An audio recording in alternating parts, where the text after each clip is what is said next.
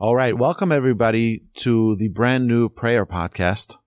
And my hope and my prayer is that on this journey of learning prayer together, we will be able to make our prayer alive, that we can feel the closeness and connection with Hashem every single day, and hopefully have our expression be received by the Almighty with love and with kindness. And Hashem should bless us that our prayers be always desired and received lovingly by the Almighty. Now, the Talmud says that there is no prayer. Now, by form of introduction, I'm just going to say a few words, and then hopefully in the coming weeks, we're going to start opening up the Siddur together, the prayer book together, and learning prayer verse by verse. Our sages tell us that there is no prayer that is returned empty. When you open your mouth and or heart and talk to God, just know that your prayer is going to be answered. But Rabbi, I asked for this and that and I didn't get it. I asked, I wanted to marry that person. I wanted to get that job. I wanted to go to that place. The answer can also be no. And that's something that we have to always take into account. Hashem doesn't have to grant us everything, but He definitely is going to answer everything. Now, we have to be careful what we ask for. What we really want is to do what is best and what brings us closest to Hashem. And if Hashem determines that what we want to do is not good for that relationship, it's likely that He'll say no. Or possibly. We still have free will. But just because we don't see the results, our sages tell us that sometimes those responses for those prayers could be generations later. It doesn't have to be that you will be the beneficiary of that prayer instantaneously. It's not instant soup. You pour in the hot water and you mix it and there you go. It's not the way it works. Prayer is our communication with God. So, the first thing we need to know is that mankind is identified in the Talmud as being someone who prays to God. What's the distinction between man and every other creature? Although, by the way, our sages teach us that all of the prayers, all of the animals pray to God. All of the animals pray to God. And it says that each one sees the greatness of God, recognizes and praises God in their own way. So by one it could be a chirp, by the other it could be a moo, by the other it can be each one is recognizing God. In fact, there's an incredible book that was published by ArtScroll called Perek Shira, which is the song of the animals that they sing to God. We have it here at the magnificent Torch Library. You're welcome to take a look at it. It's beautiful. These are the songs. They also pray. The animals pray. They recognize the relationship with God clearer than we do. But when we talk to God, we have a certain type of expression that we can talk to God in a way that no other creation can. We are identified as a human because a human talks to God. A human can talk in prayer with the Almighty. Our sages tell us that when we pray, we should pray like we're counting coins, like we're counting money. When you count money, you don't say, okay, 1, 2, 3, 4, 5, 6, no. 1, 2, 3. You count every bill, make sure that you're not missing one. Our sages tell us that our prayer should be no different.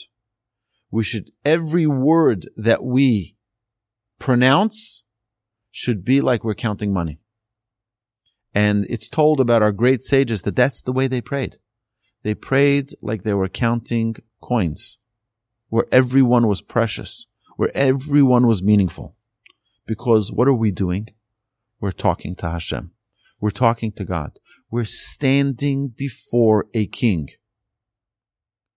My grandfather would say this many times in yeshiva We have to pray with our mind, with our heart, with our mouth, not with our stomach.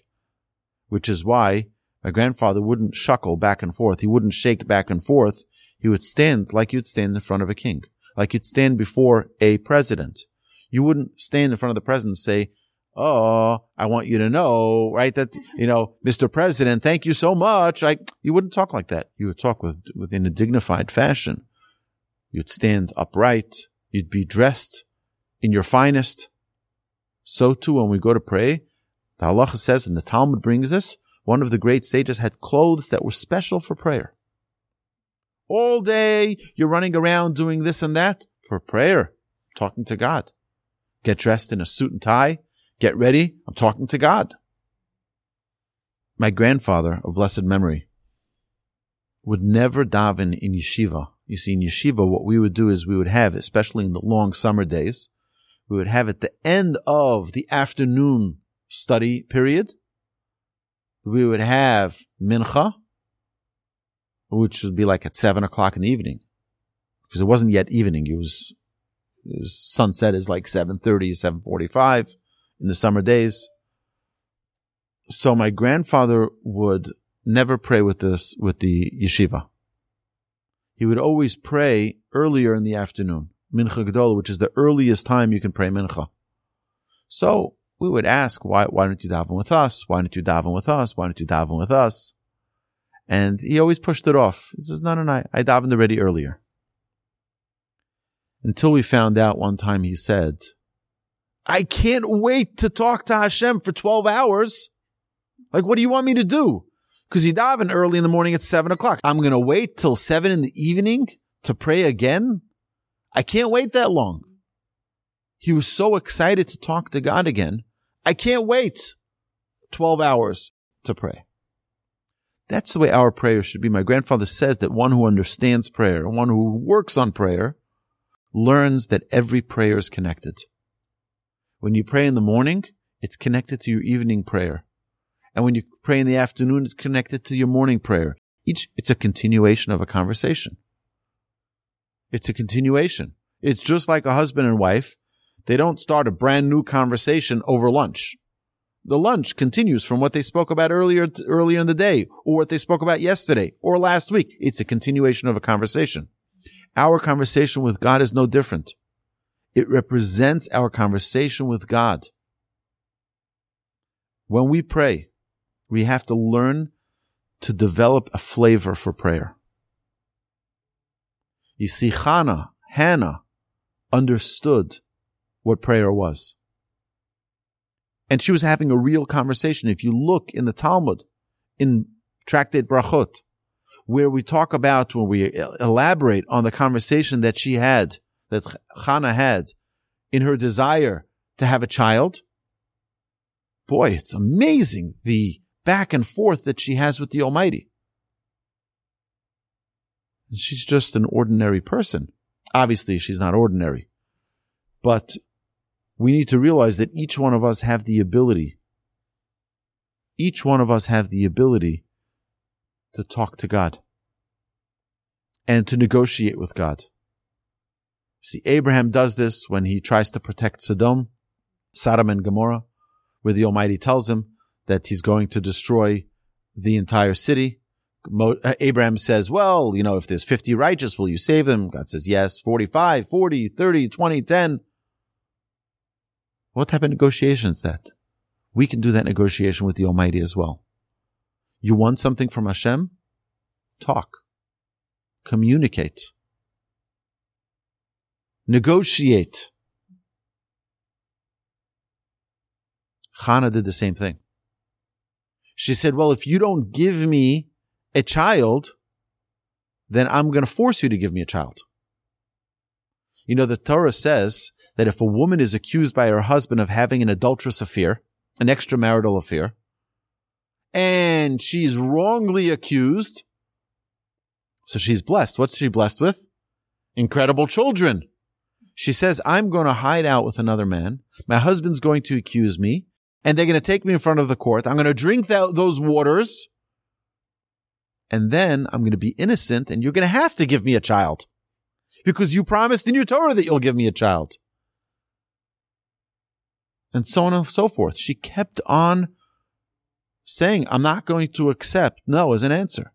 That's the way negotiation needs to work in our conversation with God. It's got to be real. But before we get to that point, we have to understand we're standing in front of Creator of heaven and earth. We're standing in front of God who created everything. And when we stand in front of God, we can't be busy with anything else, nothing else. We're talking to the Creator of heaven and earth, the same God that was around, that created Adam and Eve and Noach and the flood. God's seen a lot of things in his days, right? I think it's safe to say that God's taken care of every issue in the world. Till now, he can take care of our issues. He can handle our little basket of issues. God can handle it. So now we have a choice. Do we want to carry that burden? Or do we put the burden on Hashem? Hashlech al Hashem yehovcha. V'hu yichal kalecha. Put your burdens on Hashem, and He will carry it. Hashem will carry the burden. Someone once asked my grandfather, what should I have kavana? What should my intention, my focus be when I pray? So my grandfather said, if you have a broken heart, that's the best kavana. A broken heart. Hashem, give me success. Hashem, help my children, protect my children. Protect them physically, protect them spiritually. Protect them from bad influences. Protect them from harm. Succeed their way. And by the way, about ourselves as well, don't forget yourself. Even though all of our prayers are in a plural, every time we ask Hashem for something, we ask Him as we ask you. Rofei Cholei Amo Yisrael, heal all of the sick among your people. We ask for wisdom. We ask for wisdom for everyone. V'choneinu mi'itcha dea bina v'haskel. Give us wisdom. Give us clarity. Slach lanu, forgive us. We don't ask just for ourselves. It's much more powerful when you ask for a congregation, the congregation of Israel. And when we ask with a broken heart, when it's real, when it's heartfelt. So how do we get to prayer? We show up at synagogue, running in. 5:20 is mincha, boom, run into shul, all harried. Or do we prepare ourselves for prayer? Our sages in the Talmud talk about that the righteous, the pious, would prepare for an hour before every prayer. And they would have an hour after prayer to unwind. That's how elevated and holy they'd become in the process of prayer. Our preparation is key. We need to prepare before we pray. Strategize. If you were about to make a proposal for a company to buy your product, what would you do? Sit down and you draw out what are their needs, what can you solve in your product that you're trying to sell them of their needs. I can solve your this and I can solve your that, and it'll cost you less. It'll be more efficient. We put together a whole proposal, put together a plan. You think you're going to just run in, 5:20 is, we got to run in. Or we sit and prepare ourselves for a few minutes before we pray to gather our thoughts. The Talmud says, and the halacha confirms this as ruling, you're not allowed to pray in the middle of a court case. Why? You're in the middle of a court case and the other in the courtroom. You're arguing your case. You're in the middle of all of the heat of the conversation, of the arguments. You think you're going to be able to focus in prayer now? Not a chance. You'll be standing there saying, maybe I should have said that.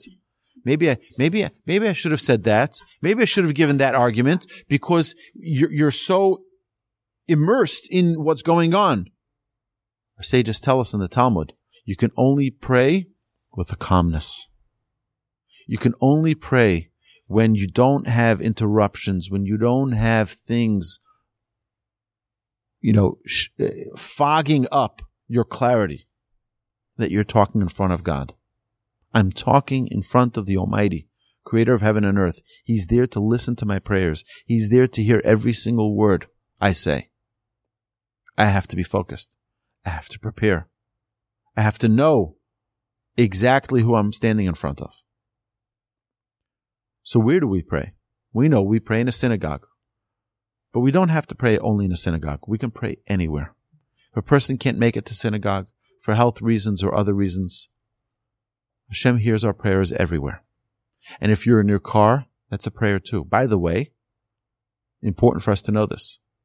There is a biblical commandment to pray every day. A biblical commandment to pray every day. There's no biblical commandment, though, to pray the prayer that we pray every day. The Modeh Ani and the Baruch She'amar and the Yishtabach and Ashrei and all of the Psukei de Zimra, the verses of song and the verses of the Shema and the Shema and the Amidah. That was constructed by the men of the Great Assembly. And we'll talk about that more in the introduction. Our obligation is to pray. Use your own words. You don't know what to say. Our sages helped you. They constructed the prayer for you. They put it together so that nothing is left out. So that in every situation of life, they've got you covered. But the most important part is to pray. Did you say hello to Hashem today? Did you say thank you to Hashem today? Did you say I love you, Hashem, today? That is prayer. You want to add to it. You want to say all of the verses, all of the praise. Recite the Shema. It's a mitzvah to recite the Shema every day as well. And we recite it with our tefillin. The first thing we need to know is that we need to pray. We need to communicate with God. We can't go a day without communicating. Just like with your spouse, you can't go a day without communicating. Even if it's not at the peak of the relationship and everything is, all bells and whistles and all the love and all the excitement may not be there every day. You still have to communicate every day. Otherwise, you're not in a relationship. If we don't communicate with the Almighty, we don't want to not be in a relationship. So prayer is any place. Prayer is any time. Prayer is any words or any feeling, any connection. Now, of course, we have the incredible words that were constructed by the men of the Great Assembly. We'll see in a minute how that came about. But the prayers reflect all stages of life. The prayers are as meaningful for a little child who learns now to pray and doesn't perhaps understand every word, but they understand, thank you, Hashem. Thank you, Hashem, for giving me my soul, for giving me fingers, for giving me legs, for giving me feet, for giving me an incredible digestive system, for giving me a heart and lungs, air to breathe, blood. I mean, the miracles are endless. To thank Hashem. But there's one more thing. And that is that intention, focus, is much more important than all of the words in the prayer book. If you wake up in the morning, you know what? I'm all inspired. I'm going to say every single word in the prayer book, but don't understand a word. Or talk with your heart. Close the book and open your heart. And pray with your heart and just talk to Hashem. The halacha says, it's tov me'at bechavana meharbe belo chavana. It's better more. It's better. It's more important to pray with heart and intention than to pray with all the words in the world without intention. If you say the words and it's just words, it's worthless. It's worth something, but it's not worth a lot. It's worth a lot more when a person, you know what, close the siddur and just open your heart. Now, our journey that we're about to begin, the journey of prayer, is for the prayer book not to be closed before us, is for the prayer book to be open in front of us, for us to understand what it is that we're saying, so that it becomes alive, so it's not just words, so that our intention and our focus and our kavanah can be heartfelt in every word that we recite, which is why we're about to embark on this journey. We want to feel a connection with our prayer. We want to feel a closeness with our prayer. So while I'm not exactly sure of how the format's going to be, I am completely committed to beginning and hopefully getting through the entire prayer book together and to learn every single word. Why is it there? Why did the men of the Great Assembly put those words into our prayer? Why is it important? And where did this really come from? So if you look back, we'll see that the men of the Great Assembly saw that the desire and temptation for idolatry was so strong that they nullified the desire for idolatry. You don't see people bowing down to idols anymore. You don't see that. There's a different form of idolatry in the world today. All the distractions that we have, the technology that we have is a different form of idolatry. But we don't have the same type of thing like they used to have. People couldn't resist serving an idol. Sages did away with that desire. What left with it? Prophecy. Prophecy left with it. What happens when you get rid of prophecy? You get rid of a high level of clarity with the Almighty. Because the only reason they had prophecy was because they were able to overcome that desire and temptation of idolatry so greatly. They got to such a high level, it got them to a level of prophecy. But once you removed the desire for idolatry, you also removed the high level of prophecy that people attained. And now the men of the Great Assembly had no choice but to construct a new way for people to communicate with the Almighty. And that's where our prayer came to be, where you had the men of the Great Assembly, the 120 sages, together compiled the prayers. We know that Moses authored the first prayer of the blessing, the grace after meals. After you eat bread, you say a blessing, thanking God. Now, Moshe didn't actually author those words. Moshe instructed us to recite that blessing. Joshua, the next blessing, that we should recite another blessing. But the exact words, that's the men of the Great Assembly put together. We have to know that the men of the Great Assembly didn't just put together words. They had to connect all of the secrets of creation, the Kabbalistic levels, the realms that are way beyond our comprehension, way beyond our simple understanding of how the world operates, and connect everything. In fact, we'll see many times in our prayer that there are different customs of what you need to say. The Nusach Sfard, the Sephardic custom says this, the Ashkenazic custom says that, the Mizrahi custom says that. But everyone agrees, for example, in Yishtabach, we say 13 different praises of Hashem. So even though different customs may say different things, but they all say 13. And they have to have a certain number of words before, a certain number of words after. It's very, very meticulous. Why? Because prayer is like code. We know, right now I have a keyboard right here in front of me. There are 1,000 things, maybe 10,000 things that need to happen for this broadcast right here that you're seeing and listening to, for the voice to be translated to digital technology. So that when someone's sitting with their headphones, walking and listening to this class, or someone's in their car listening to it, there's a lot of code that needs to happen where, all the zeros and the ones that need to be in the right order for sound to be reflected and for sound to be interpreted and for words to be understood and heard. There's a lot of things that need to happen. When you press a keyboard and you press the space bar, do you know what's happening? It's a bunch of zeros and ones that are coming together that equal a space.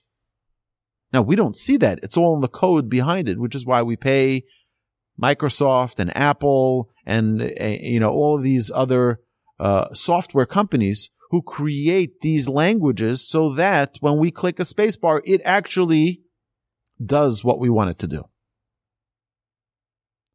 When we talk to the Almighty in the words of our prayers, we are writing code. The code, not understanding how creation works, not understanding all the secrets of how the heavens operate, the words in this prayer book, these words are the code to the heavens. So even if we don't understand every word, you have to know that what you're doing by reciting the prayers, reciting the blessings, by singing the songs of praise to the Almighty. What you're doing is you're touching the channels of heaven. And you're writing that code that perhaps you may not understand how it happens. We don't understand how it happens. If you're not a computer scientist or computer programmer, you may not understand why clicking the space bar will move you one character. You may not understand why or how that happens. We just know that it happens. But there's a code behind it. To unlock the mystery of life, to connect and communicate with the Almighty, we need that code. My dear friends, the Siddur prayer book is that code. That is the code. And when we pray using the words that were constructed by the men of the Great Assembly, we're unlocking that code. So there's so much more we need to talk about in prayer. And so much more that hopefully we will continue throughout this journey to unwrap the prayers and to hopefully have it shine in our lives so that we can feel an everlasting connection with the Almighty. And Hashem should always accept our prayers, which we know He does, respond to our prayers, which we know He does, and hopefully love our prayers. Hashem loves when we communicate with Him. Hashem loves when we talk to Him. Talk to Him directly. Talk to Him like you talk to someone standing in front of you. You're talking directly to God. Hashem should bless us all, that every single word of our prayers should be accepted with love every time we open our mouths. Hashem should accept those prayers and respond to them in the most gracious way possible. Amen.